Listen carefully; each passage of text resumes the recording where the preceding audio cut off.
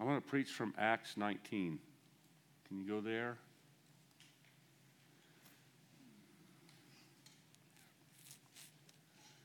Acts 19. It's good to see all of you tonight.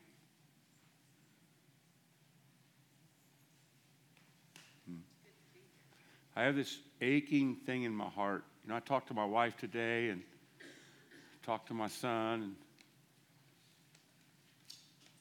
my daughter. All my family was at 2 of my grandkids' soccer games. You know, you start feeling homesick. So you start saying, okay, God. And then he just takes you away in the spirit and you lose time. Because he's better than homesick. As homesick as I get when I think about my grandkids, because I've missed, the last 50 birthday parties or 100 birthday parties and all the ball games. And as homesick as I get for that, I get more homesick to see a real New Testament outpouring revival. I have an ache in my heart. It never goes. It never leaves.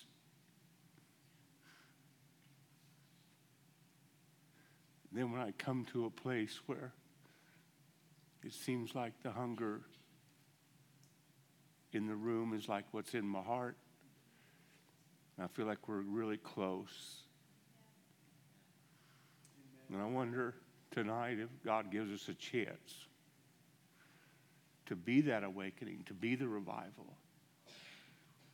I'm wondering if a whole room could experience what they did in Acts 2. Yes. There weren't any spectators.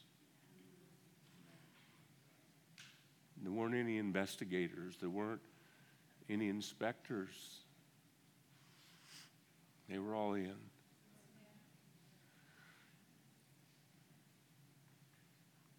What if that happened tonight? The ripple effect would change the world. So I want to see a real New Testament revival before I die.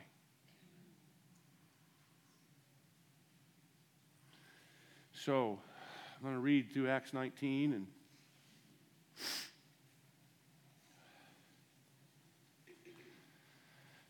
point out a couple things, see what God wants us to do. I can't hardly see tonight. It happened that while Apollos was at Corinth, Paul passed through the upper country and came to Ephesus and found some disciples. And he said to them, "Did you receive the Holy Spirit when you believed?" And they said to him, "No, we've not even heard whether there is a Holy Spirit." And he said unto, "What then were you baptized?" And they said, "Into John's baptism." And Paul said, "John baptized with the baptism of repentance, telling the people to believe in him who was coming after him, that is Jesus." When they heard this, they were baptized in the name of the Lord Jesus. The first thing that will happen if we have a real New Testament revival, a real revival, is that people start getting born again everywhere. There won't be migration from other churches. Lost people will get saved. So many that you won't be able to keep track. Our left hand won't be able to know what our right hand's experiencing. There'll be so many gifts coming into the temple that we won't be able to keep track of them anymore. There'll be so many people being saved that our problem won't be, let's get some people saved. Our problem will be, now how do we disciple all of them? That'll be the mark of a great, real revival. I've seen people saved. I've been in a service where 60, 80 people were saved. I've never seen a real revival like this, They just kept coming and they kept coming, because I'll get to that in a minute, but I want to see it. I've given my life for this. I want to see it. Then the next verse 6 says, and after they were baptized in the name of Jesus and they were, born again, it says, Paul laid his hands on them and the Holy Spirit came upon them. They began speaking with tongues, prophesying. I think the second thing that happens in a real revival that brings awakening to a culture is there's impartations or baptisms in the Holy Spirit where people's hearts and minds are cleansed, the gifts of the Spirit are activated, and their whole lives become the manifestation of the heart of the Father. Amen. They get so filled with the reality of God that their whole life becomes a revelation of that God. And they can't help but speak the words that they hear God saying. And they can't help but pray the prayers they hear the Spirit praying. I've seen that happen. I've laid hands on people and I've seen them fly back 3 rows of chairs. And first time I met Robin, when we were in Palm Desert, I remember she came forward for prayer. I remember I spoke to her and I laid hands on her and she shot back and somehow she slid underneath the front pew.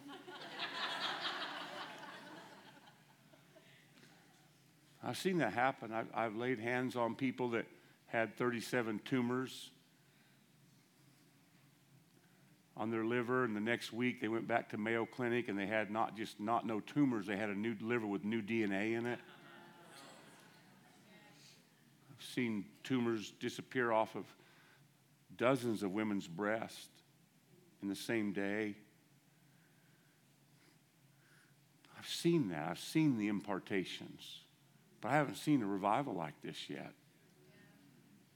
I'm thankful for what I've seen, but it makes me ache because if you can see this, you know that this is available. You see, until our shadows just really do heal everybody, there's more. There's more to shoot for, right? And I think that in a real revival, it won't be a pulpit-driven revival. It'll be a royal priesthood-driven revival where people won't be recognized, but everybody will say, God is here. People will go around and they'll have one burning desire to give everybody they bump into the Jesus that has captured them, and they can't wait to give it away. It's just a lifestyle of impartation. It's not an impartation service. I kind of get even sick about that because that means we think we have to go to a person. It's an impartation lifestyle because you can't hold on to something that was given to you so freely. You have to give it away. That happens in a real revival. Amen. Let's keep reading. Verse 7. There were in all about 12 men, and he entered the synagogue and continued speaking out boldly for 3 months, reasoning and persuading them about the kingdom of God. That's the next thing that happens in a real revival. People are born again. People are baptized in the Spirit. Gifts are activated. But then all of a sudden, kingdom teaching starts happening. Not sermons designed to get people to pray a prayer, because that almost sounds selfish. What can you do for me, God? But teaching designed for people's minds and hearts to grasp the reality of the kingdom. That it's not just something we're going to, but it's something that's in us and we're living in. And we've been given dominion over everything that doesn't have authority in heaven. We've been given dominion over all of that down here. In a real revival, that's the kind of teaching that will break out. I'd love to see that, wouldn't you? In every pulpit in America, people just started teaching and preaching the kingdom. Yes. Come on, man. It says in Matthew 24, I think it's verse 12, that this gospel of the kingdom will be preached in all nations. Then the end will come. It's a big deal for us to have a real revival. So that teaching on the kingdom of God. What is the kingdom of God? What is it? Well, it's healing, it's deliverance, it's cleansing, it's redemption, it's justice, it's mercy, it's Jesus taking rule and reign over this realm. It's on earth as it is in heaven. It's the kingdom. You get it? That's the kind of teaching that'll happen, and it won't be pulpit driven. Everybody will become the message that the world reads. In 2 Corinthians 3, we all will become living epistles. And in a kingdom-driven message, it's like the side margins where God's writing the highlights over what he's telling us to do. He's having to use all kinds of adjectives to describe how well we're performing the word he's given us. He'll be taking notes on our lives. It's a kingdom expansion lifestyle. All we want to tell people about is the kingdom of God. Isn't that awesome? That happens in a real revival. Let's keep going.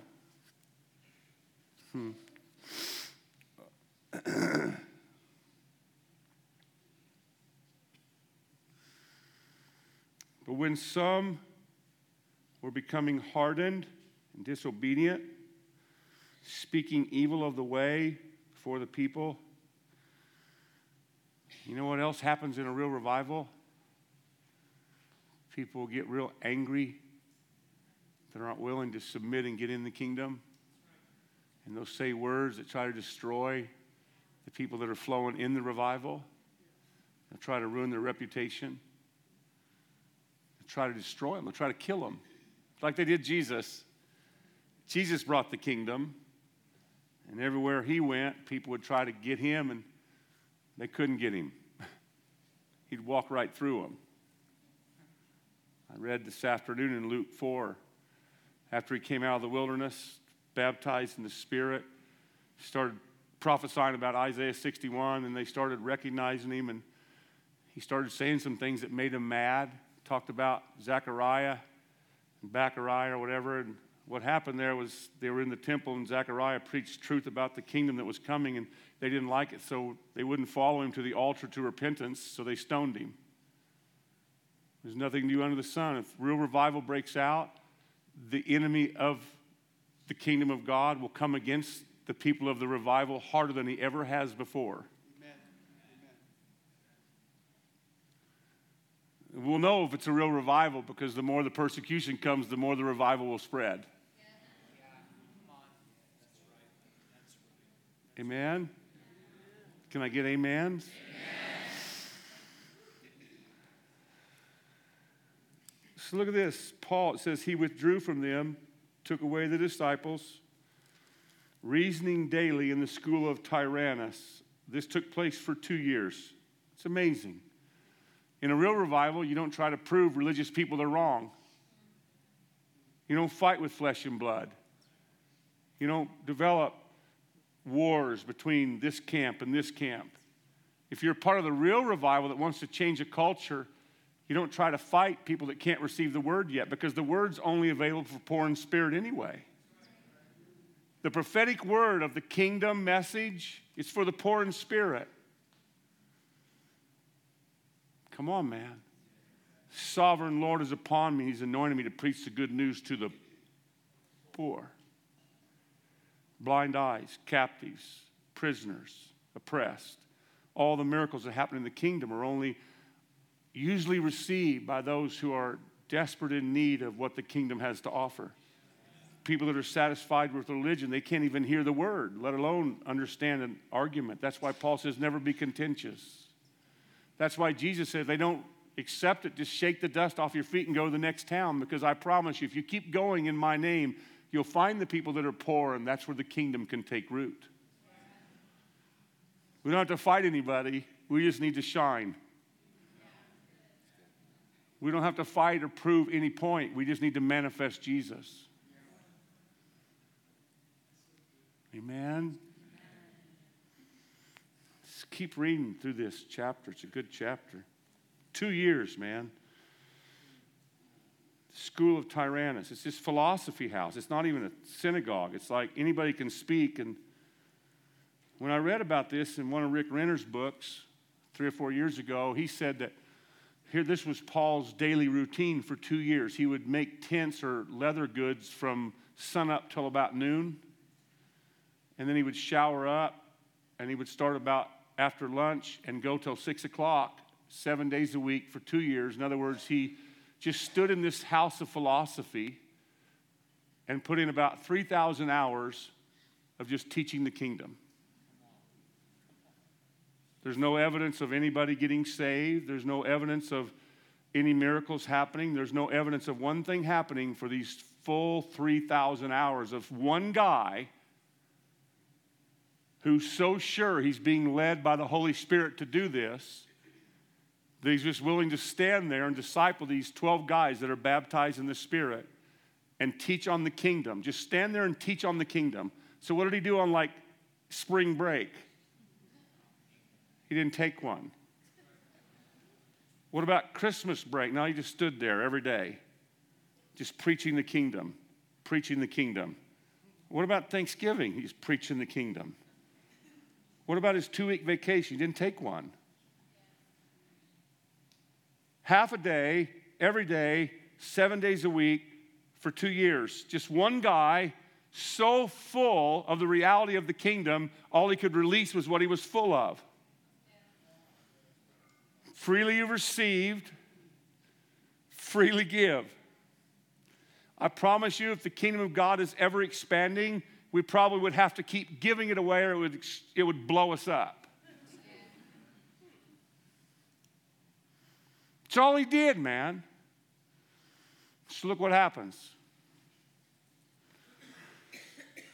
God was performing extraordinary miracles by the hands of Paul, so that handkerchiefs or aprons were even carried from his body to the sick, and the diseases left them, and the evil spirits went out of them. So let's just try to get our head around this. Here's a guy that is just standing, doing what God told him to do for 3,000 hours with no evidence of one person amening, not one person sowing into his ministry. In fact, he's got the other people trying to destroy his ministry.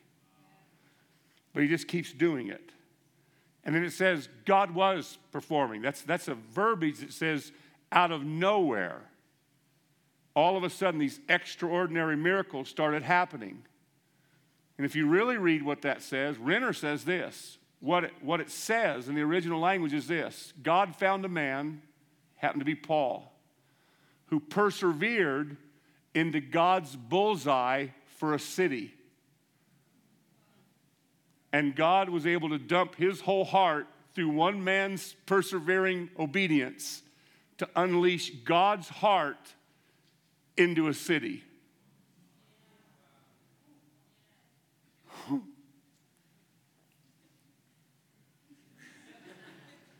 So they take his hankies off. They throw him on grandma who's demon-possessed. And the demons shriek, and they're evicted, and she's healed. And news starts spreading. I think that's a sign of a real revival. Amen. Somebody actually perseveres, which means there has to be a fight, or there's no perseverance necessary. That's right. Somebody's got to fight to give birth to the revival. Is that right? In John 16:21, it says there's this woman, when she's in labor, it's really painful until she gives birth, and she doesn't remember the pain. It's a picture of the church, the bride of Christ, who's pregnant with revival, but who's going to stay in the birthing pain until it actually comes out. A lot of times we'll push 3 or 4 or 5 or 8 times, but if we don't think it's time, we'll go back home. What if God doesn't want us to leave the delivery room until the revival's actually birthed? That word, when she's in labor and in pain, it's this word tecto, and it's a word that says extreme, excruciating pressure and pain, almost to the point of death. But once the birth is given, all you can remember is the joy of the birth. If we're ever going to see a real revival like this, it's going to seem like we have to die more than once. Amen? But one of the signs of a real revival, people are born again, people are baptized in the Spirit, there's great kingdom teaching, there's lots of opposition and persecution, but people in a real revival don't look at the persecution, they look at what God's doing, because there must be a fire within them or they wouldn't have the desire to keep doing what God's called them to do. You get it? I remember Rob and I teased a word out maybe 6 years ago, Rob, Luke 2:52. Remember that word, prokopto? Let me tell you the word. It says Jesus increased at age 12. He increased in wisdom and favor. Wisdom, Sophia, it's a word for the word or wisdom or knowledge. But favor is the word charis for gifting, anointing, spirit, power. At age 12, Jesus increased in word and spirit. And the word prokopto means to press against great adversity, or to push against, like it's a nautical term, to push against gale force winds, but to keep making headway because the power within you is greater than the winds blowing against you. And that word evolved. Now listen, that word prokopto, the word increased, it evolved to the time when Jesus was on the earth to meaning even making progress against heavy blows like a hammer coming down on a nail. Jesus increased from age 12 to age 33 and a half because he never shrunk back from the adversity. He kept pushing against the demonic realm. He kept pushing against the pharisaical religious spirits. He kept pushing against the homesick feelings. What do you think? Jesus, I know how homesick I am. My family only lives in Kansas. Jesus' family was in heaven, man. He pushed against all that. He didn't live sensual. He didn't live by his feelings or his emotions. He lived by faith. He lived by a reality that he was on assignment. And one day he was going back to the one who even gave him the assignment, so he knew he had everything to finish the assignment. And that same reality can become all of our reality. Yes. To where we can push against all the adversity and all the opposition, but instead of it depleting us and we needing ministry going through the 40 days of testing, we come out in the power and anointing of the Holy Spirit. Because the more we follow the Spirit, the more we stay in step with the Spirit, the more we stay yoked with Jesus, the adversity doesn't deplete us, it actually keeps filling us to where we're increasing.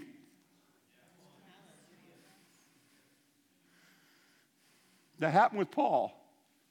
3,000 hours, nothing. All of a sudden, his snot rags heal people. Come on, man. That's a real revival. When it advertises the healing service, it's advertised as the guy persevering into God's bullseye. Praise the Lord. I love this, man. I want to see it. Yeah. You guys want to see it? Yeah. So then it says, But also some of the Jewish exorcists, I love this, who went from place to place, attempted to name over those who had the evil spirits the name of the Lord, Jesus, saying, I adjure you by Jesus, whom Paul preaches. That's kind of interesting. I cast you out in the name of Jesus, the guy Paul preaches about, which means Paul's probably known in hell. You know the story. The one demon-possessed guy has so much demon power in him that he tears the clothes off of all those 7 sons of Sceva, beats them naked, and they go running out screaming. You know, they're professional exorcists that probably are out of business. They're trying to do it in the name of Jesus, whom Paul preaches. And the demons say this, Jesus we know and Paul we know about, but who are you? In a real revival, there's always counterfeit stuff that comes up and gives the revival a bad name. That's why we have to be able to persevere. There's always counterfeit spirits. There's always counterfeit stuff that happens. There always is. Because if there wasn't something real, there would be nothing to counterfeit. And I'd rather have some counterfeiting going on, which would give me evidence that maybe the Spirit's really in the house. I have enough discernment to know what's real.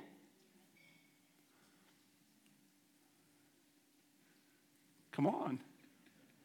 It's like, well, I don't want that false fire. And those are people that haven't seen fire. I don't want false fire either. But I'd like to have some fire. Amen? They say, Jesus we know, and Paul we know about. It's two different words. Know, epinosis. We know him. We have an intimate working relationship with Jesus. How did the demons know Jesus? He kicked them out of heaven. We know him, but Paul we epistomai. It's a different word. It's a word that means we're watching Paul. We're investigating him. We got people so mad, we told them how to tear his ministry apart, and the more they talk about him, the more his ministry explodes. Every time we come against him, we had him rotted 3 times, and one time it was almost like a jailbreak. Everybody in the whole jail got saved, and they started a church, and we thought we had him whipped. Another time we scourged him, and then we stoned him one time. We got everybody so mad they killed him, and he got back up and went right back in. Every time we mess with this Paul, our kingdom of darkness suffers more than him.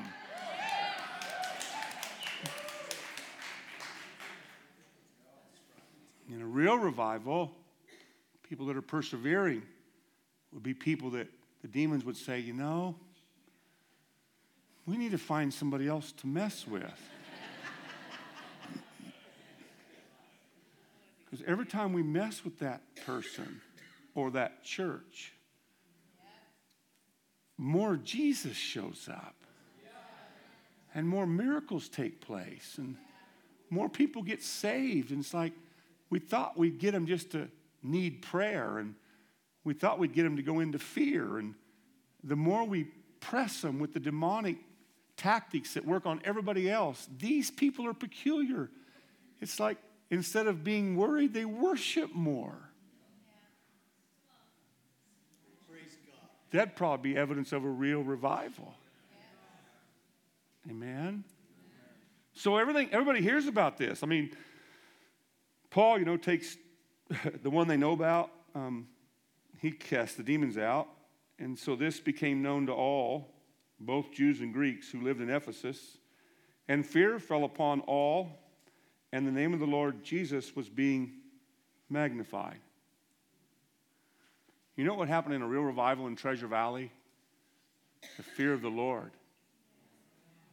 would be everywhere. And people wouldn't use Jesus' name as a cuss word. They would honor his name again.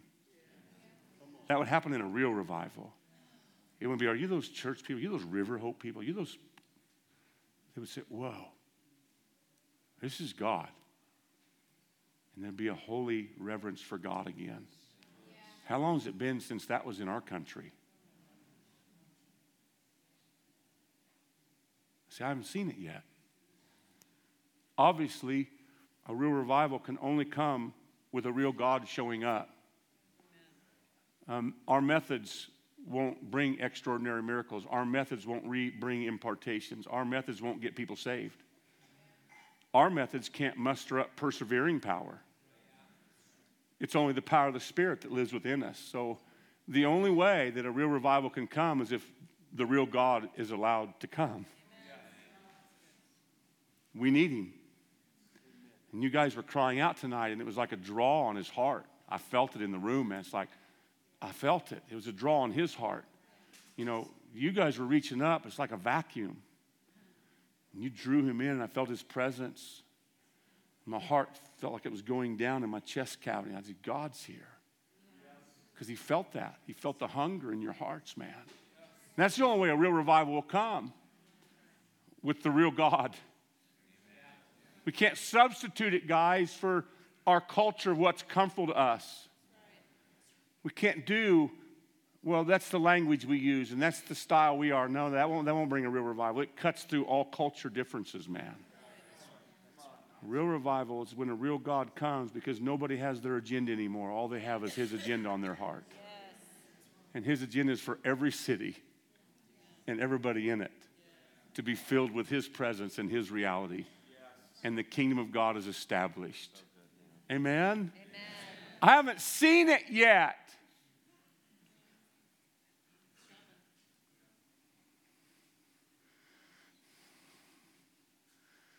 I haven't seen it. But I'm dying for it. That's why I live the way I live. That's why I do what I do. My wife has this dream right now for us to do this big homestead deal. And she's looking at this acreage. And I want to dream with her about that. But I can't. It's like I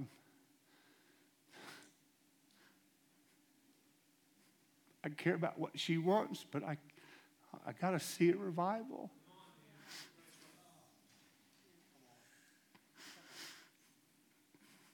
I love what he wants more than my kids, more than my wife. I love what he wants more. I got to see it.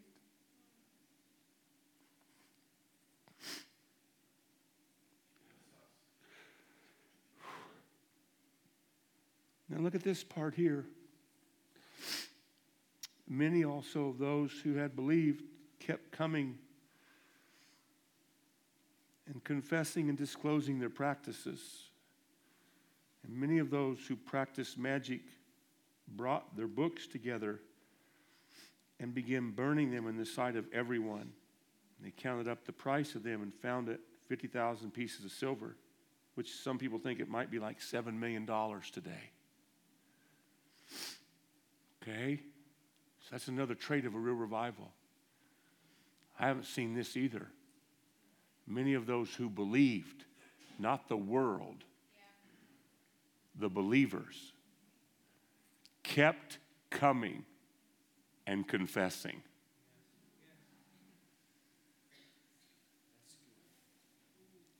Like the church kept coming. It's like they stood in line, not for a bop on the head. They couldn't wait to confess their secret junk. They got rid of their secret stuff because they wanted this kingdom, this Jesus, this spirit that they tasted. They'd never tasted anything like it. And see, this wasn't like coming to River House and listening to this unbelievable worship, guys. It wasn't like that. It was like once you step over the threshold, you lose your property and you lose your house and you become a slave and you're probably thrown in the Colosseum or you used for some kind of lantern fuel. I mean, this is like, it cost you everything. And they weren't like coming for prayer so they could get blessed. They were coming to confess their sins so they could die. I haven't seen it. Should we say revival and all these ideas, you know? We get Bethel music, and I love that. They didn't have none of that here. I promise you, there was nobody on stage with the background mood music when they were confessing. I promise you, there were people from the Roman Empire saying, okay, keep that person's name because now we'll go take their stuff because it's illegal to believe in this Jesus. And it says they kept coming. What kind of a reality would Jesus have to make in us for us to live that kind of self-denial? We had nothing. It was all his. See, I haven't seen it. I'd like to. I want to see it. Look at verse 20. So the word of the Lord was growing mightily and prevailing. That's an awesome verse. If you tie that into verse 10, look at verse 20 with verse 10. Asia heard the word of the Lord, both Jews and Greeks. Asians, a whole continent. There's one guy standing in a house of philosophy, and all we know about it from the text is this. He just preached the kingdom 6 hours a day for 3,000 hours. And a whole continent heard that word. No internet, No Facebook. No TV. No cell phones. Just one guy persevering into God's bullseye for a city. And some of the scholars I read said that when Paul passed this church off to Timothy, the church ran 50,000 in a town of 250. I have never seen that. I know there's that church in Seoul, Korea, but there's 12 million people in that town. I know there's churches in Argentina and Brazil and South America and South Africa. And I understand that. I haven't seen this. When are we going to see it? If God could do it once, don't you think he wanted to do it every time? And maybe he hasn't found people like Paul. I think there's people all over the world, you guys, you get it, but I'm American.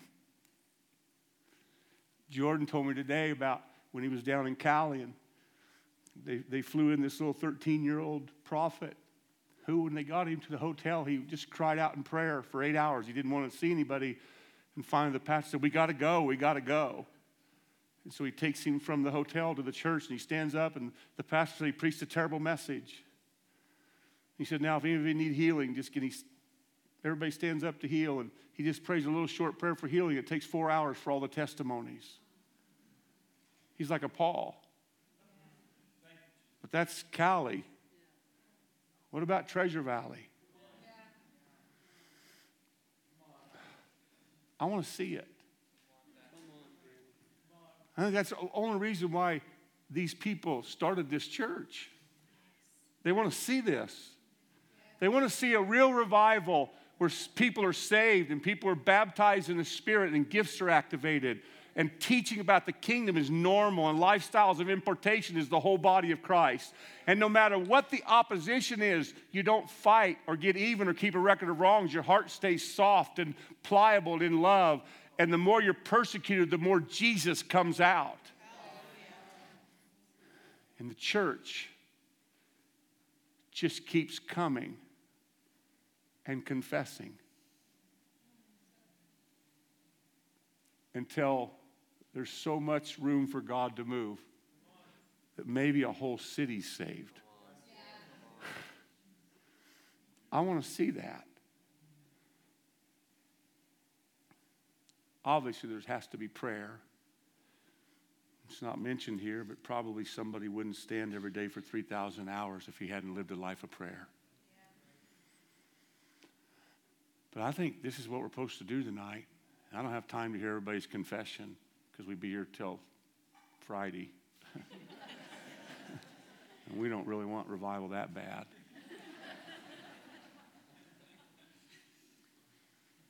And maybe some of you don't have sins to confess, which would even be better. Amen?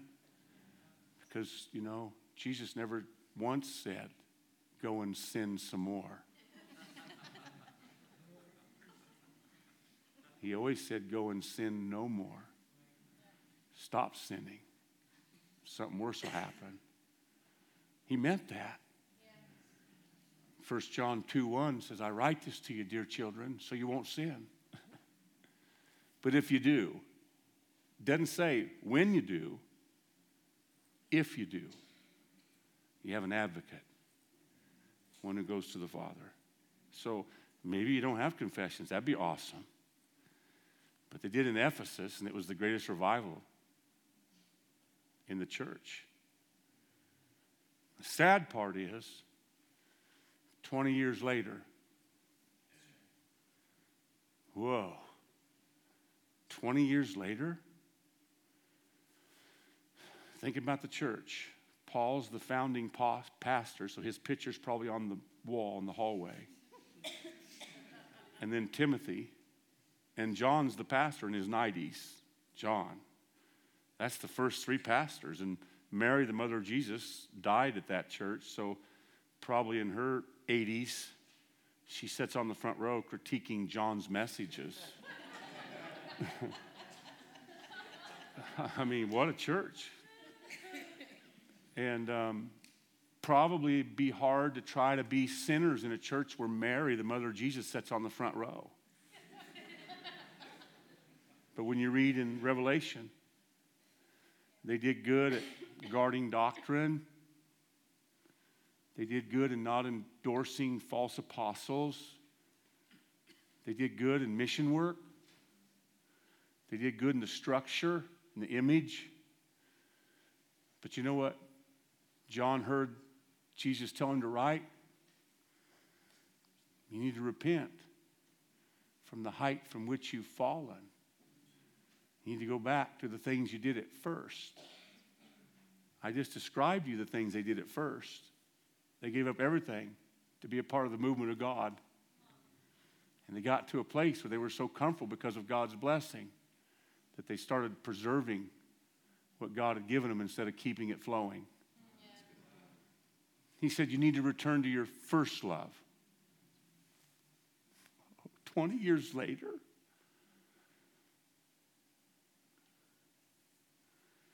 I'm going to be honest with you guys. I studied all these revivals.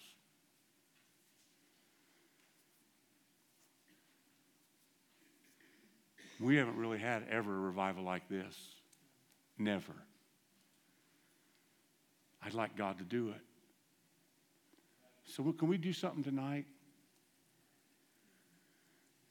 We just cried out. We already did that. I felt heaven, didn't you? It was awesome, wasn't it? Can I have that piano guy, Jordan? One of the 15 Jordans in this. Is he here or did he leave? Okay, Jordan, will you play a little bit soft, buddy? Keep it real soft so I don't have to yell. And I know why you named it River House now, because everybody's name is Jordan.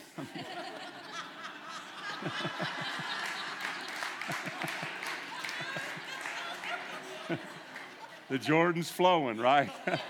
Let's get in the promised land. Come on. So let's listen. Listen to this. I think everybody here is probably born again. So you've been a part of the beginning of revival somewhere. You've been born again. That's why you're here. Nobody comes to church on Tuesday night that probably hates God. I know some of you have probably been baptized in the Spirit and sanctified. A lot of you prayed for it Sunday night, like the whole crowd. So praise God. Come on. There's been gifts that have flown through a lot of you. And some of you have seen miracles. Some of you are miracles. Praise God. But I found in Luke 4, it's one thing to be filled with the Spirit and to manifest the power of the Spirit, but the connection is you got to stay led by the Spirit. You can be baptized in the Spirit, but if you don't keep being led by the Spirit, you'll never come out in the power of the Spirit. And we keep wanting to see the power change our city, but are we willing to be led no matter what He says to do?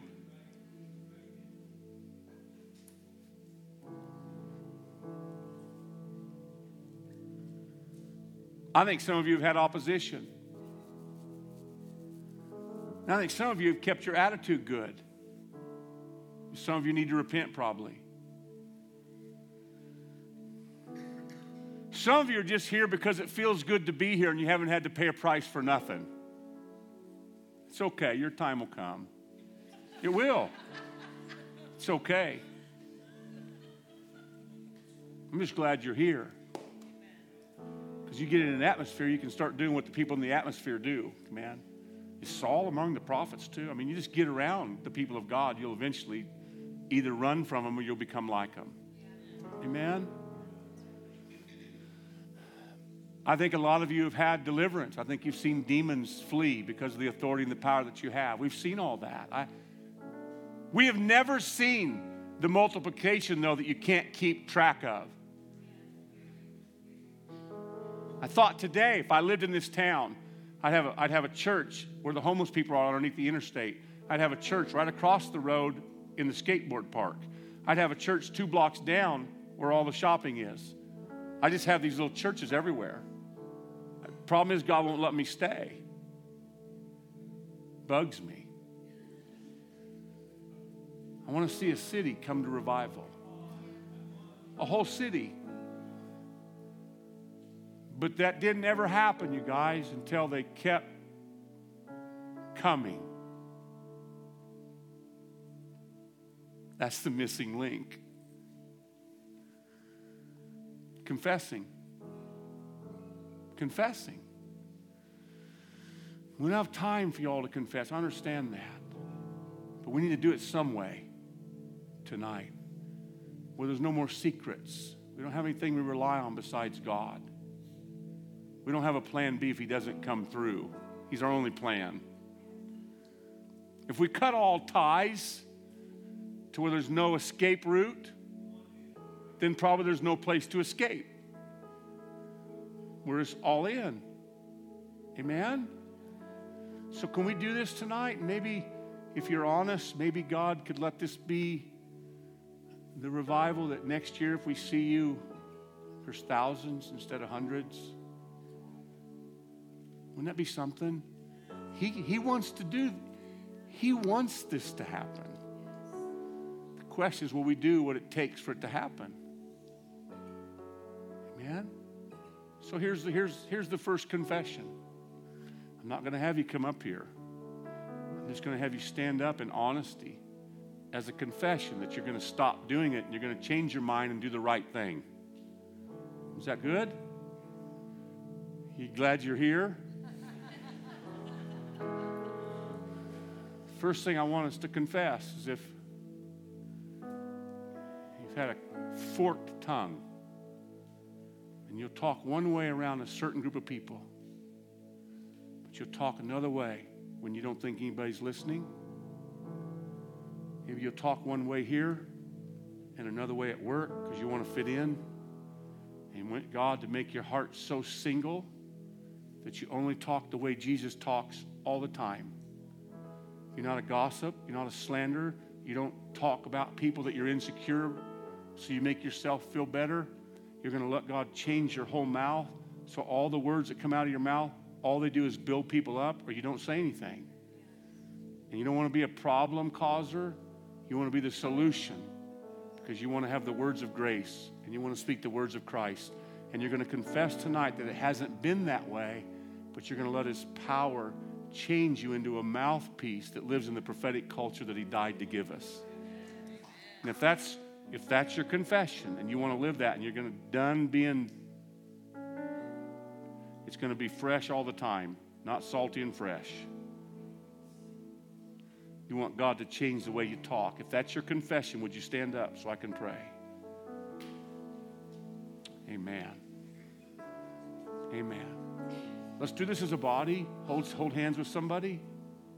Just hold hands with somebody. Let's do it as a body. We're getting right. We're going to get right together, right? Father, no, you don't. No. They're fine. I just want them to stand there for a minute. You're confessing it before God and people. Amen. I don't believe in close your eyes and bow your heads. I hate it. I want us to come in the light. Amen. And so, God, I just declare that all the reasons why they don't talk your language, and they talk sensual, they talk fleshy, they talk emotion-driven or natural mind-driven, I just declare tonight that you have access to the deepest parts of their heart. And they'll create an atmosphere wherever they go where the kingdom of God is, because you live in the Spirit, and all they're going to do is speak Spirit from now on. They're not going to speak flesh one minute and Spirit the next. They're just going to release the Spirit and life wherever they go. So that anybody that comes to this church or the church they represent, as long as they're around them, they'll feel love, they'll feel hope, they'll feel comfort, they'll feel faith. Because all we release is what we've been filled with. And so, God, I pray you'd fill them now with that voice. That you would fulfill the prophecy of Isaiah 59:21. You'll take your words now and put them in their mouths.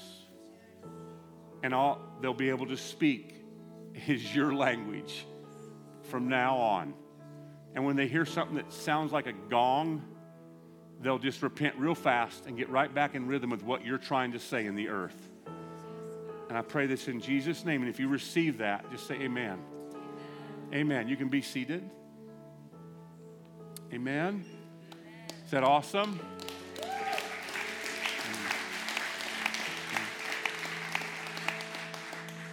Okay, here's one. You have a tendency to complain because you feel like nobody else wants to pick up the slack and you have to do all the work. You say, well, we just now covered the mouth. This is different. Most of the time, people that do this are the ones that do a lot of the work, and they've allowed it to become work, like the older brother, instead of love. And if you don't want to complain anymore, we're supposed to complain about nothing. We're supposed to do everything without complaining. You complain, you get cursed by God. The children of Israel complained. It cost them 40 years, they didn't even get in. What did they do? They complained enough where they didn't believe. So we ought to have a sign. No whiners allowed. Just worshipers. Is that right? You read Romans 1, where it says they exchanged the glory of God for things they worshiped. And they took their eyes off of Him and they put their eyes on themselves. And it got so bad for them that God finally says, okay, I give you up. And they exchanged natural affections for things that were unnatural, and they became homosexuals and lesbians because God just said, okay, you can go. And if you study those verses in Romans 1, the word harmatia or sarx is never used. Sin, missing the mark, it's never used. You know what caused God to give them over? Whining instead of worshiping. They stopped gazing at God, and they started looking at their own selves and thinking it's about what God could do for them instead of what God wanted to change them into. This is a big deal what I'm asking you to do. I'm believing that God has enough power to make you full of thanksgiving and adoration and worship where you'll never even think about complaining again. Would that change the world? And so if that's your confession. You know you've been guilty of it, but you're never going to be guilty of it again because God's going to change your DNA. Would you stand? This is so good. This is a revival. This is revival. At least it is in Acts 19. It's real revival. We're getting rid of stuff, you guys. This is real revival. So, Father, take it out of them. Take the talons, the hurts that the enemy has sowed into their hearts where they don't know why they even do it and they hate it. And they know as soon as they say it, all it does is bring people down because they're already down. I pray, God, you would take out complaining and whining. And you put thanksgiving so they could actually fulfill your command to be thankful always. To give praise in every situation. And so they could never stop praying. So I decree that over everybody standing here, God. I pray they're never the same. Lord, their deal isn't not anything what happened to them. Their deal is what's happening to them right now. You're putting praise in their mouth. You're putting worship in their mouth. You're taking about all the gossip and the complaining and the worry. And if you receive that, just say amen. Amen. Is it good? Does it feel good? Amen. Looks like revival to me. Maybe I'm seeing it. Amen. You guys can be seated. Isn't this awesome? You say, now, wait a minute, Dan. I thought we wanted the whole city to come. If we're going to expose our sins, it's not going to be real seeker-friendly. It's going to be hard. I don't read anything about the city coming. It was the believers. They kept coming. And they got rid of their secret stuff, all those little books that they did all their witchcraft. They got rid of all the things that they thought got power because they realized they tasted the one true power and they didn't want that anymore in their life. Amen? Here's one that's going to make you really happy.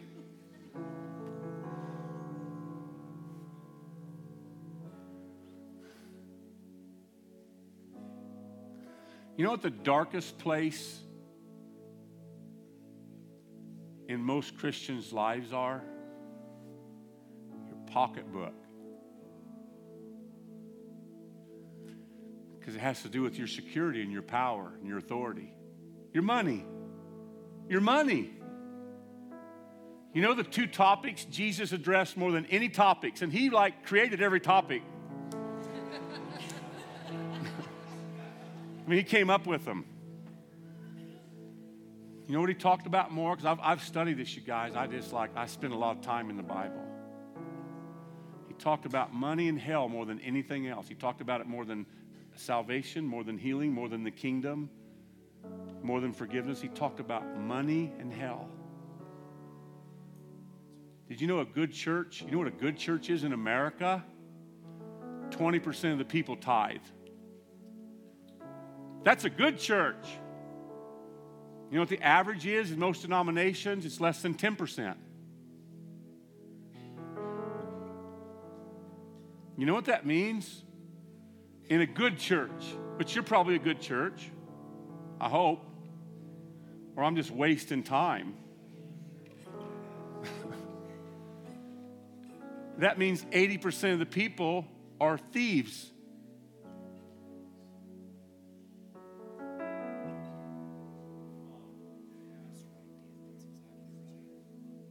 And if you're leaving now, you're probably mad. No, she's not. She's my friend. I want you to hear me on this. You say, I don't know why it's so hard. I don't know why I can't get ahead. I don't know why it seems like I'm always going against the grain. I don't know why it seems like the harder I work, the less I have. The more I work, the more weary I get. I know why. If you're a thief, you're under a curse.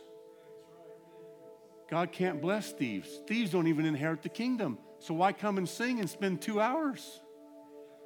Go home and sin. I mean, it's ridiculous. You say, well, that's Old Testament. Really? In the Old Testament, you had to give some special offerings and only 10%. In the New Testament, he says, I want it all. Well, should I tithe on the net or the gross? Stupid question. Do you want God to give you blessings on the tithe, on the net or the gross of what he is? I mean, it's not even about your money, you guys. It's about the posture of your heart. God so loved the world, he gave everything. He bankrupted heaven so he could buy us. And we want to negotiate? You know, no revival will ever happen. Ever. With thieves. But revival has to happen if people are as generous as God.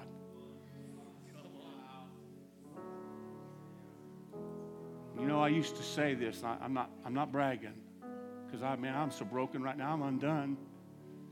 It's only by God's grace that I'm even talking, because I couldn't talk before I got up. My heart is breaking for revival. But I used to dream, Lord, I want to live on 10% and give 90 away. It used to be my dream. Gave away 90, and now I'm living on 3%. I give 97% away. I want to get to 1%. I changed my vision. I mean that. So if you have robbed God, you don't want to be a thief. You want to start trusting God with your provision. You want to say, okay, I'm tired of trusting God to a point. I want to take the lines out.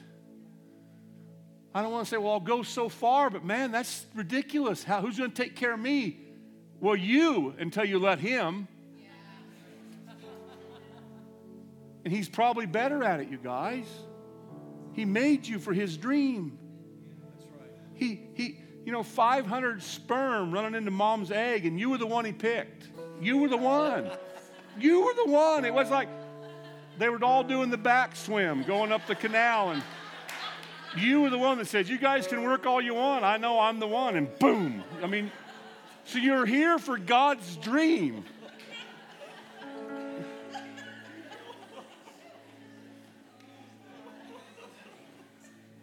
His dream is not for his kids not to trust him.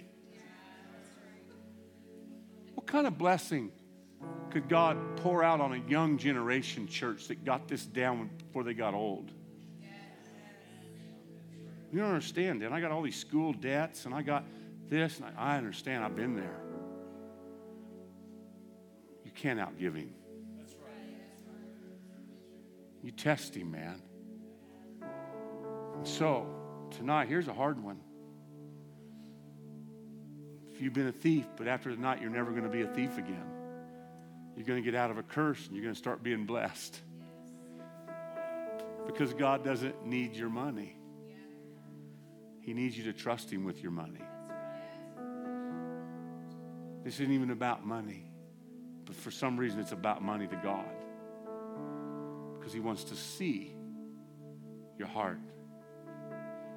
If you're going to be done with thievery and get back in step with God's favor tonight, I just want you to stand up as a confession right now. This is so good. This is so good. This is so good. Amen. You guys can sit down. You guys can sit down. I don't want anybody to be embarrassed. God doesn't want to embarrass anybody. He just wants us to come in the light as he's in the light and have fellowship one with another. How much more now can we fellowship knowing that we're all getting rid of the stuff that keeps us from being able to fellowship? How could I love you like I love myself unless there's things in me I can't love? Until I get rid of stuff I don't love, there's no fellowship. There's superficial gathering in a room, hoping somebody on the pulpit will make you have a goosebump. Am I right, church? The income of this church probably just now doubled. It's good. It won't go to them, it'll go to the kingdom. It's awesome. Here's one. Ooh. You struggle with lust. Shouldn't. Jesus didn't. But you do, so that must be something that you need to give up. Well, I've tried. I know. But maybe God has enough power if you stop trying and just trust him. Maybe if he become the desire of your heart. Maybe if he became the sole passion of your heart. Maybe if you experience 1 Thessalonians 4. Now may God himself, the God of peace, or 1 Thessalonians 4, this is God's will that you be sanctified so you can avoid sexual immorality. Maybe this is your sanctification moment to where the porn draw is replaced with the Jesus draw. Well, I don't act on it. I just think about it. Oh, that's a good excuse. Jesus said if you think about it, you've already done it. Wouldn't it be amazing tonight if we just let the spirit of lust be cast out of us? Just the spirit of lust, this perverted spirit that takes what God created as so beautiful as a picture of what even makes God known. When a man and a woman come together, it's like the picture of God. He twists it, makes it about us instead of about God. What if God gave us a new mind on this area and no more could lust take root? It would always be on the outside, but it wouldn't be coming out of the inside. Wouldn't that be an amazing freedom tonight? Think about that. If we got rid of the spirit of lust and we were just pure, and this would be one church in America where there was never an affair.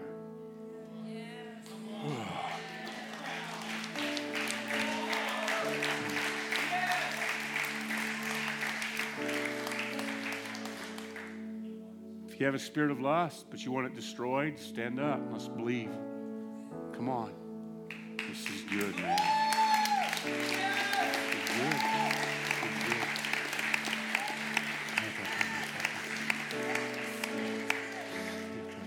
is good. Lord, make us holy. Make us pure. Lord, they come into the light right now. They come into the light right now. Spirit of lust, you have to leave. Spirit of perversion, you have to leave.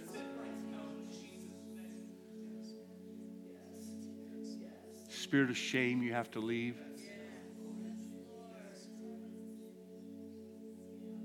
Just be cast out of all these precious people right now. They want to be free. They wouldn't have stood up if they wanted to be free.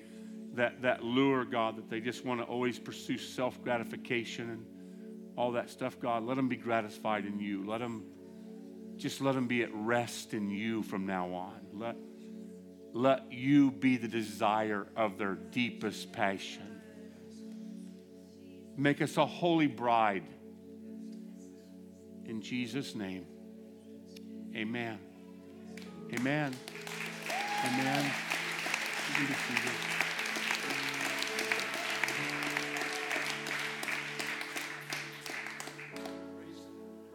I know we did this last night. We're almost done. And tomorrow night I want to do an impartation service, even though I don't like them. I want to do it because God told me I was supposed to. But I got to do this first because we need to be vessels that God really wants to anoint. I don't believe he'll ever anoint a vessel he doesn't totally possess. He won't baptize any vessel that he doesn't already fill. He doesn't waste his grace, his power, his empowerment. He doesn't waste it. He sees our hearts. And I think he's pleased tonight. He sees repentant hearts. We just read about this. We're seeing it. Whoa. I'm excited. It's worth it, isn't it? Yes. No matter what it costs, if we get Jesus, isn't it worth it? Amen.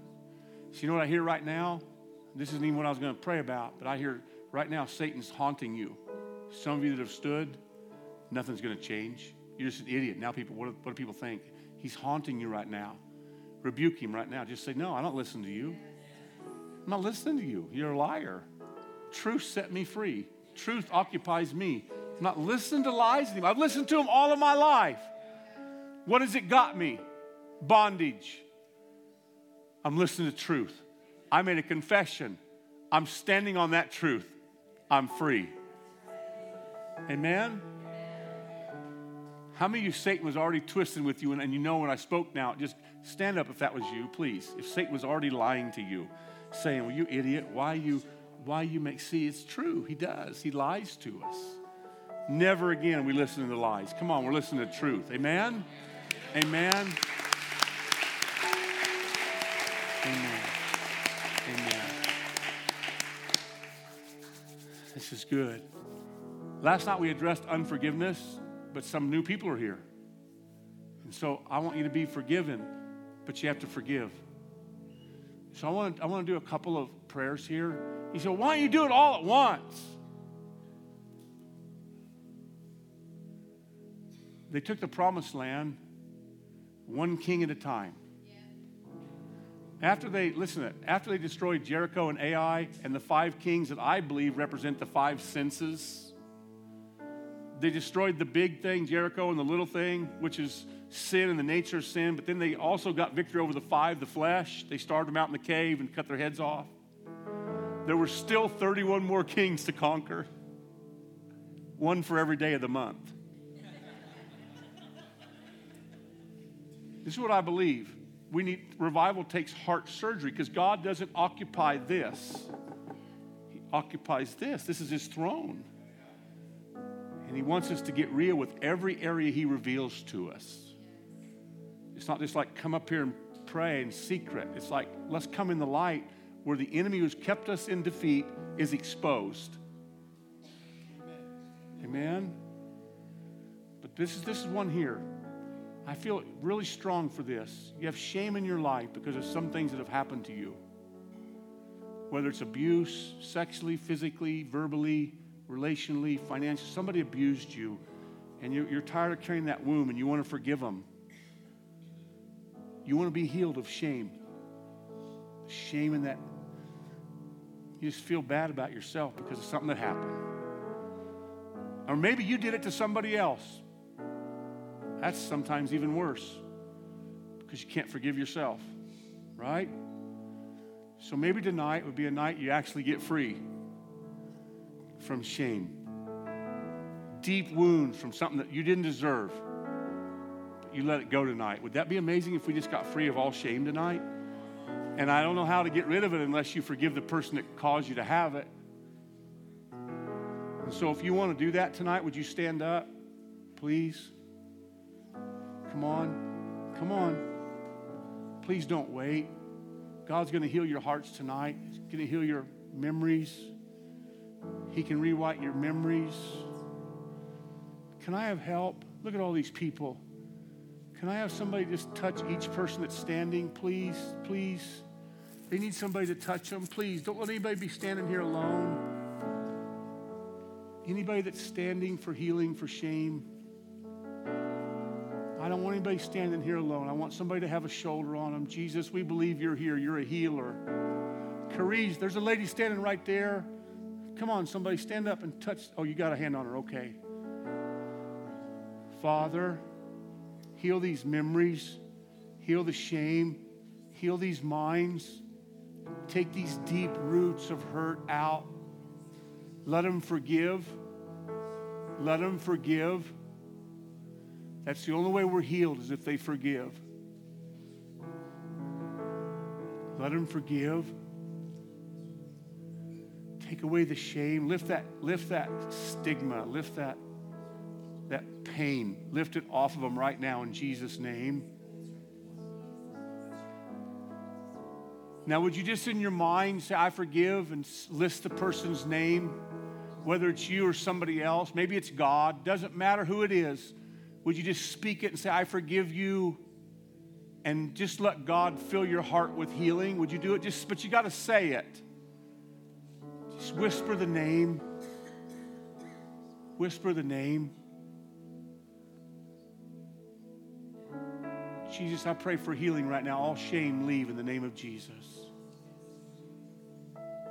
All offense, leave. We're not going to be people bound in unforgiveness. In Jesus' name. In Jesus' name. We receive this in Jesus' name.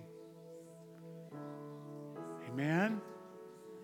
Come on, church. Let's just trust God. He's supernatural now. Just take away the shame. Take away the shame. Amen. Amen. Do we believe? Do we believe? Amen. He's here. He's here. He's here. He's here, David Morris. He's here. He's here to heal. Bind up broken hearts and set captives free. That's what he's doing. Isn't this awesome? How many of you know tonight that shame's gone? Seriously. If it left you, would you stand up? Listen, if it left you, would you stand up? Come on. Come on. Come on. Come on. Come on.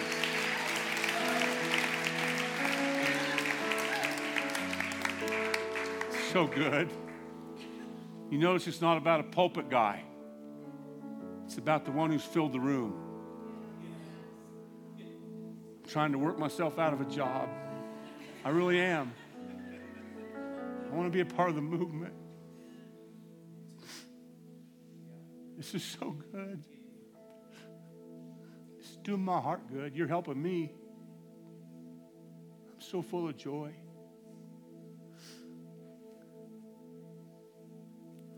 If you know tonight, as I've been preaching and I was talking about this confession deal, and the Lord brought to your mind somebody that you know that you have to make it right.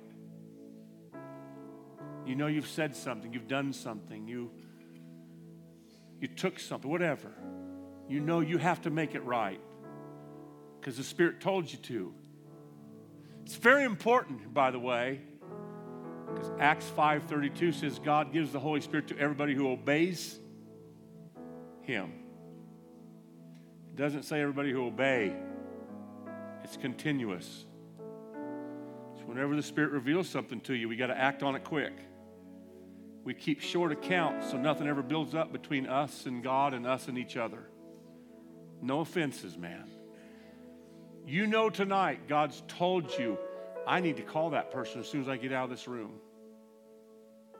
I put it off way too long. I got to call my mom. I got to call my dad. I got to call that brother. I got to call that ex-boyfriend. I got to call that boss. I got to call that pastor.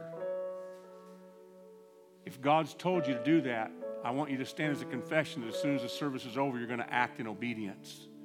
Would you do that right now as a confession? If God's told you, you got to make it right. Stand up. Stand up. This is good. This is heavy stuff, you guys. Praise God, brother. Praise God. Praise God. We're going to get it right. Why don't we just get it right? Amen. This is good, you guys. See, this is real revival. There's not a lot of goosebumps right now. You noticed?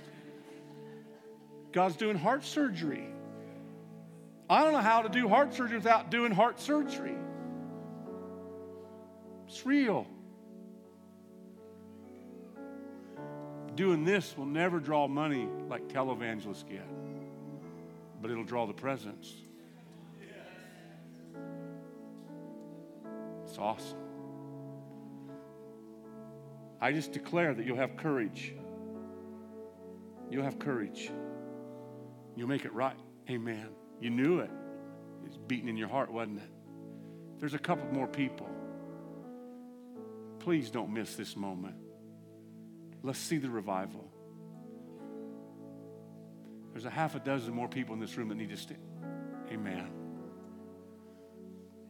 Amen. Amen. We got to make it right. There's this story. Amen. Amen.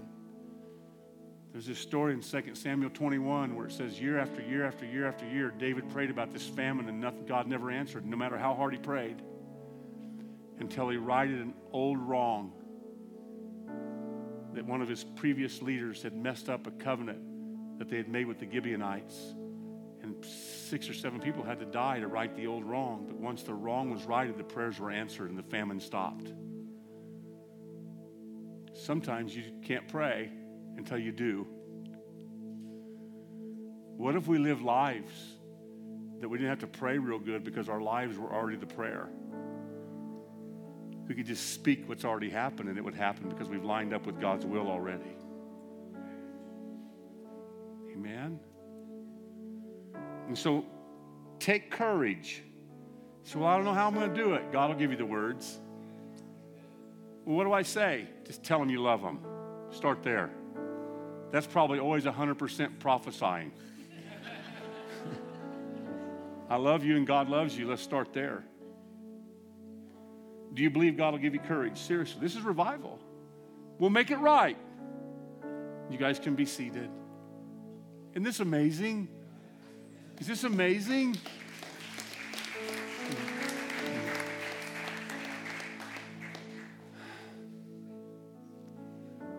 I think this is our last one.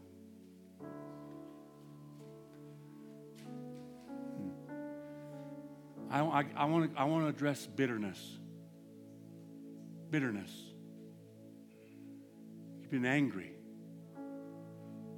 You've tried everything you know to do and nobody listens, and you felt like you beat your head against the wall and you got angry and then you became bitter. And how do you know when you're bitter towards a person or situation? You write them off. You say, well, I've forgiven them, but you have nothing to do with them. You just throw them under the bus. You won't even acknowledge their existence anymore. That's bitterness. What if there was no bitterness in this room? Whoa. It's awesome. What if tonight you said, I'm not going to carry this bitterness anymore. I'm going to let God heal me of all this bitterness. I'm going to love. I'm going to love lavishly over all my enemies and my persecutors and the naysayers and the people that have tried to stop God's movement in my life. I'm not going to be bitter. No bitter root in here.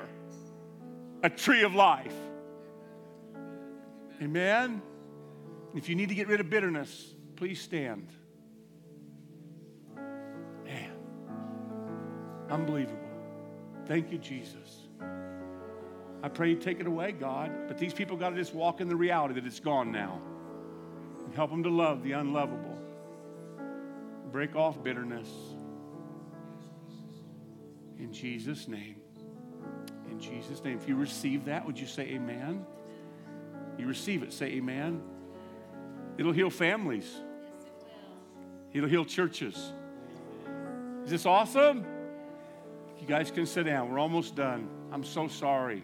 It's taken so long. That revival in Ephesus took a long time. The sermon was 3,000 hours.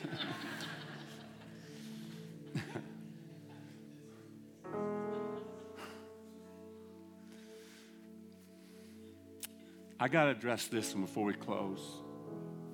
If you struggle with fear, wouldn't it be done to be done with fear? It's just fear. Fear, phobia, phobos, just fear. What if we just got rid of fear? What if we just stepped over the threshold and fear was always behind us instead of in front of us?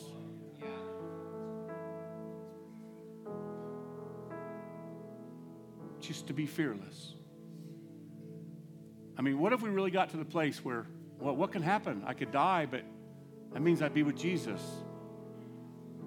Doesn't sound bad. I mean, seriously, if we got to that place where we didn't count our life as worth holding on to, we just gave up, now there's no fear. Would that be a good way to live? Seriously, no fear. So tonight, if you want to declare and confess that fear will no longer have tyranny over any part of my life, I'm going to live so free from fear. I'm going to be fearless. So if that's you, would you please stand? We're going to get rid of fear. Holy smokes. Jesus, take it. Take it!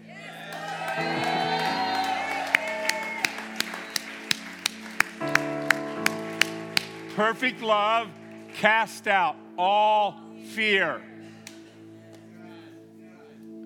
In Jesus' name, if you receive that and you're going to walk in fearlessness, just say amen. Amen. You can be seated. Now here is the last one. This is true. I got to end this. We got a whole nother day. Woo!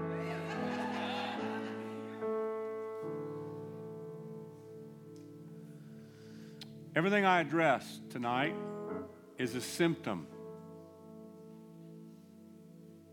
It's a symptom.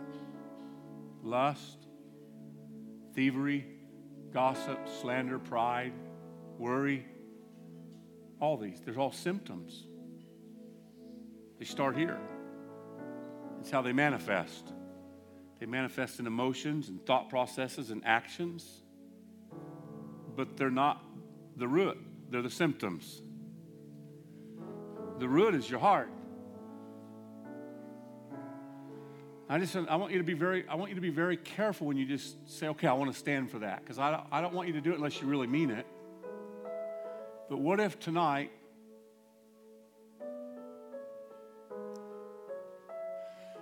I didn't need to stand for any of those things? Is it because I'm all that? Or is it maybe because God's really done a work in my heart? I'm not lying. I couldn't do this if it was a lie. If I had a pornography deal, there'd be no anointing. Come on, you guys. If I operated in manipulation or fear, there'd be no way I could preach like this. You could never offer something you haven't experienced, ever. You can't lead anybody where you haven't gone. So maybe I do have a pure heart. Only time will tell. And maybe if he could give me a pure heart, he could do it with anybody that wanted to give up their heart. Maybe when I come back, you won't have to do those confessions. It'll be all the thousands of new people that will. Seriously, come on. I mean, wouldn't it be nice to live not having to go through your prayers to get right with God so you could talk to him? But just start off with, God, what are we going to do next?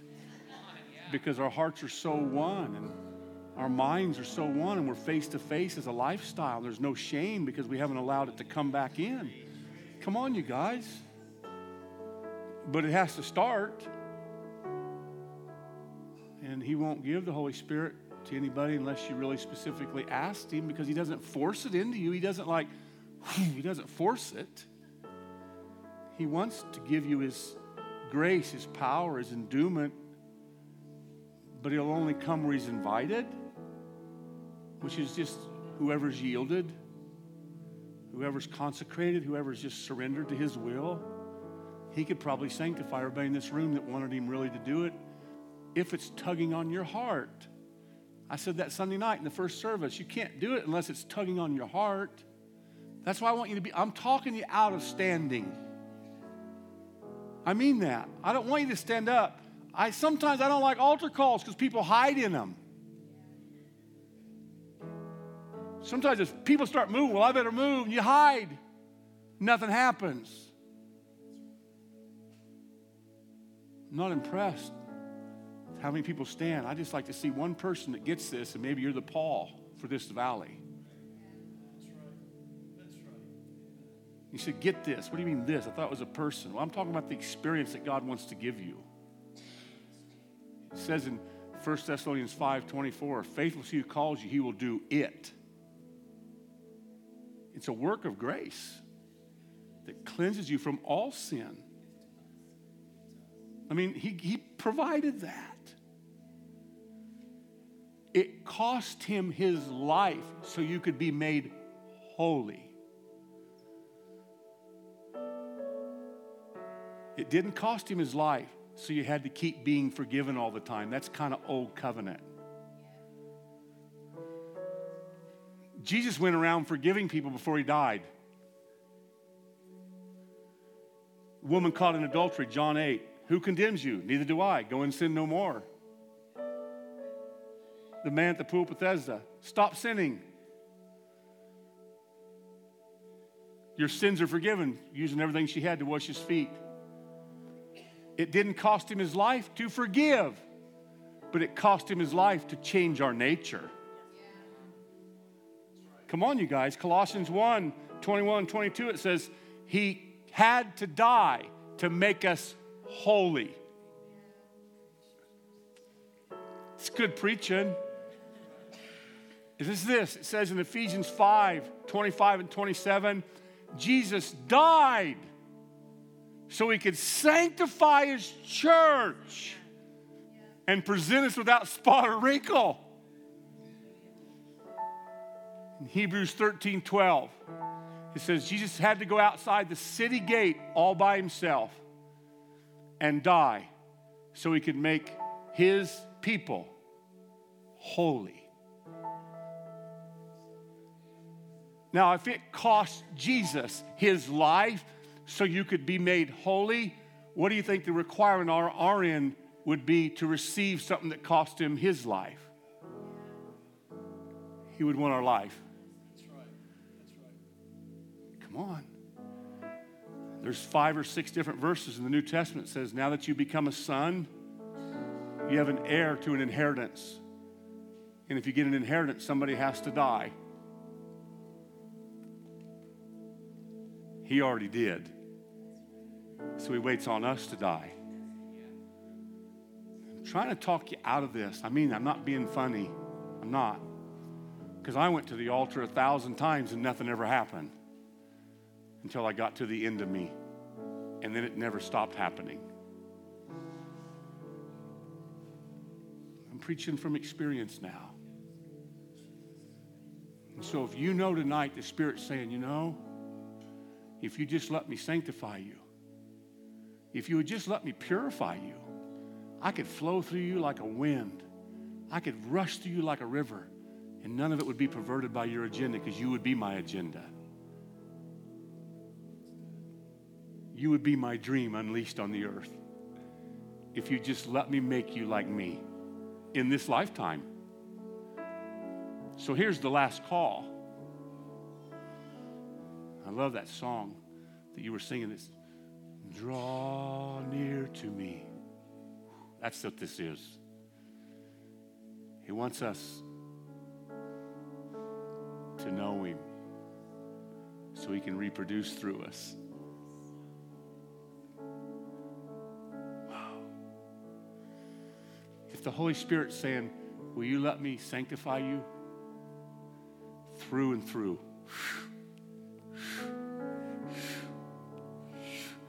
I want to make you pure. I want to make you holy. You'll never be perfect, but you'll always want to be. It'll be your desire because it'll come from me into you. If the Holy Spirit's drawing you to that right now, where you know tonight is your night to get so pure that you and him are one, would you stand and receive that work of grace?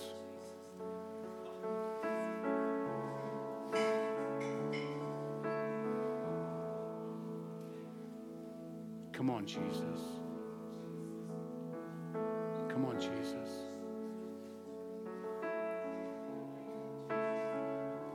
Father, we can't do any of this. You're the one who cleanses. You're the one who purifies. You're the one who empowers. You're the one who sets free. You're the one who sanctifies. You're the only one. It's the God of peace that does all this. It's not the God of anything but the God of peace. And so we just give up our lives to you. We give them up. They're no longer ours. They're your life. And you don't get offended. And you don't get afraid. And so now, Lord, we'll be so keen to what you live that if we ever feel like we're not living that, it'll be real easy to repent because we'll have tasted it and experienced it. So, Lord, I pray for a baptism of the Holy Spirit now in this room. I pray for a baptism of the Holy Spirit in fire. I pray that holiness is permeated through every cell of every person standing. Yes, God. And I pray, God, in that holiness that all of your gifts are activated and we become the living revelations of God. I can't pray for you folks. You need to cry out and say, God, sanctify me, purify me, make me like you. You need to cry out. You got to ask him. Just ask him.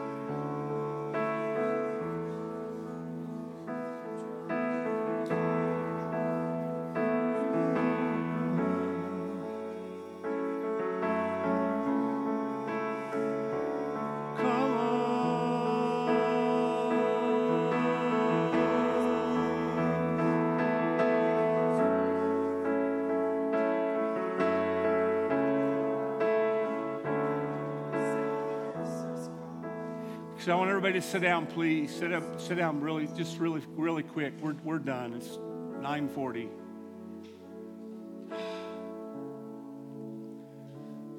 Listen, this is very important. I want you to hear this. It's very important. Acts 26:18 says you're sanctified by faith, not feeling. Faith. Truth that sanctifies you. John 17:17. Sanctify him in the truth. Your word is truth. There's no feeling in truth. It's a person. It's Jesus. He wants to take up residence and take up all the space and stuff you with him. He just wants to take it all.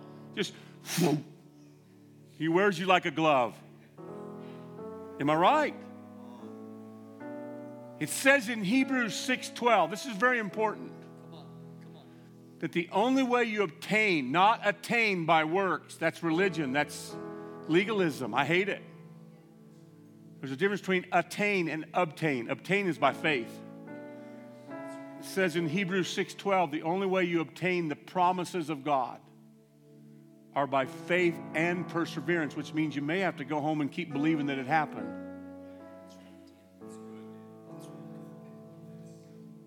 You get it? Did you know all the promises of God are yes and amen, but there's only one promise of the Father? And it's what you just now prayed for. It's the gift of the Holy Spirit's fullness on your life. That's the only promise of the Father. He wants you to be like a son. He wants you to look like a Christian. So could we believe his word is powerful enough to do what you prayed for it to do? Amen. John 11:40. Didn't I tell you that if you believed, you would see the glory? What if it's already in you? I think it is. Is this an awesome night? Remember the old song, "It Hurts So Good"? Doesn't it hurt good? It hurts to die. But once you come alive, it's worth it. It hurts to give birth. I really believe, I know we got a whole day tomorrow, but I really believe when I see you again, we won't recognize each other. We're on a trajectory now that nothing can stop it. Nothing can stop it except you. Nothing can stop it. You can take the whole city. Amen. I don't even know how to close the service. I mean, I don't want to say something stupid and funny. I mean, it's just, I want more. I want more. So tomorrow night, we'll specifically go for wealings, miracles, manifestations, and impartations. We'll go for that tomorrow night. The whole service will be designed for that. We'll move the front row so we'll have more room to minister. And so get here early. God will do a lot of cool stuff because he's got some holy people to work through. It's awesome, isn't it? You say, well, Dan, that sounds like legalism. I don't have to do that in the street. You're right, because the street's not the body of Christ. To whom much is given, much is required. And we know better. They don't. He'll just whack them because he loves them. He wants us to get right because he loves us. He treats kids different than people that aren't in the family. You get it? Amen? So I love you. We love you. Jordan loves you. Jesus loves you. We're full of love. Has this been good or not? Do you guys? Amen? Do you want to see a real revival? So let's be a part of it. Let's be the revival. You guys are dismissed. Amen.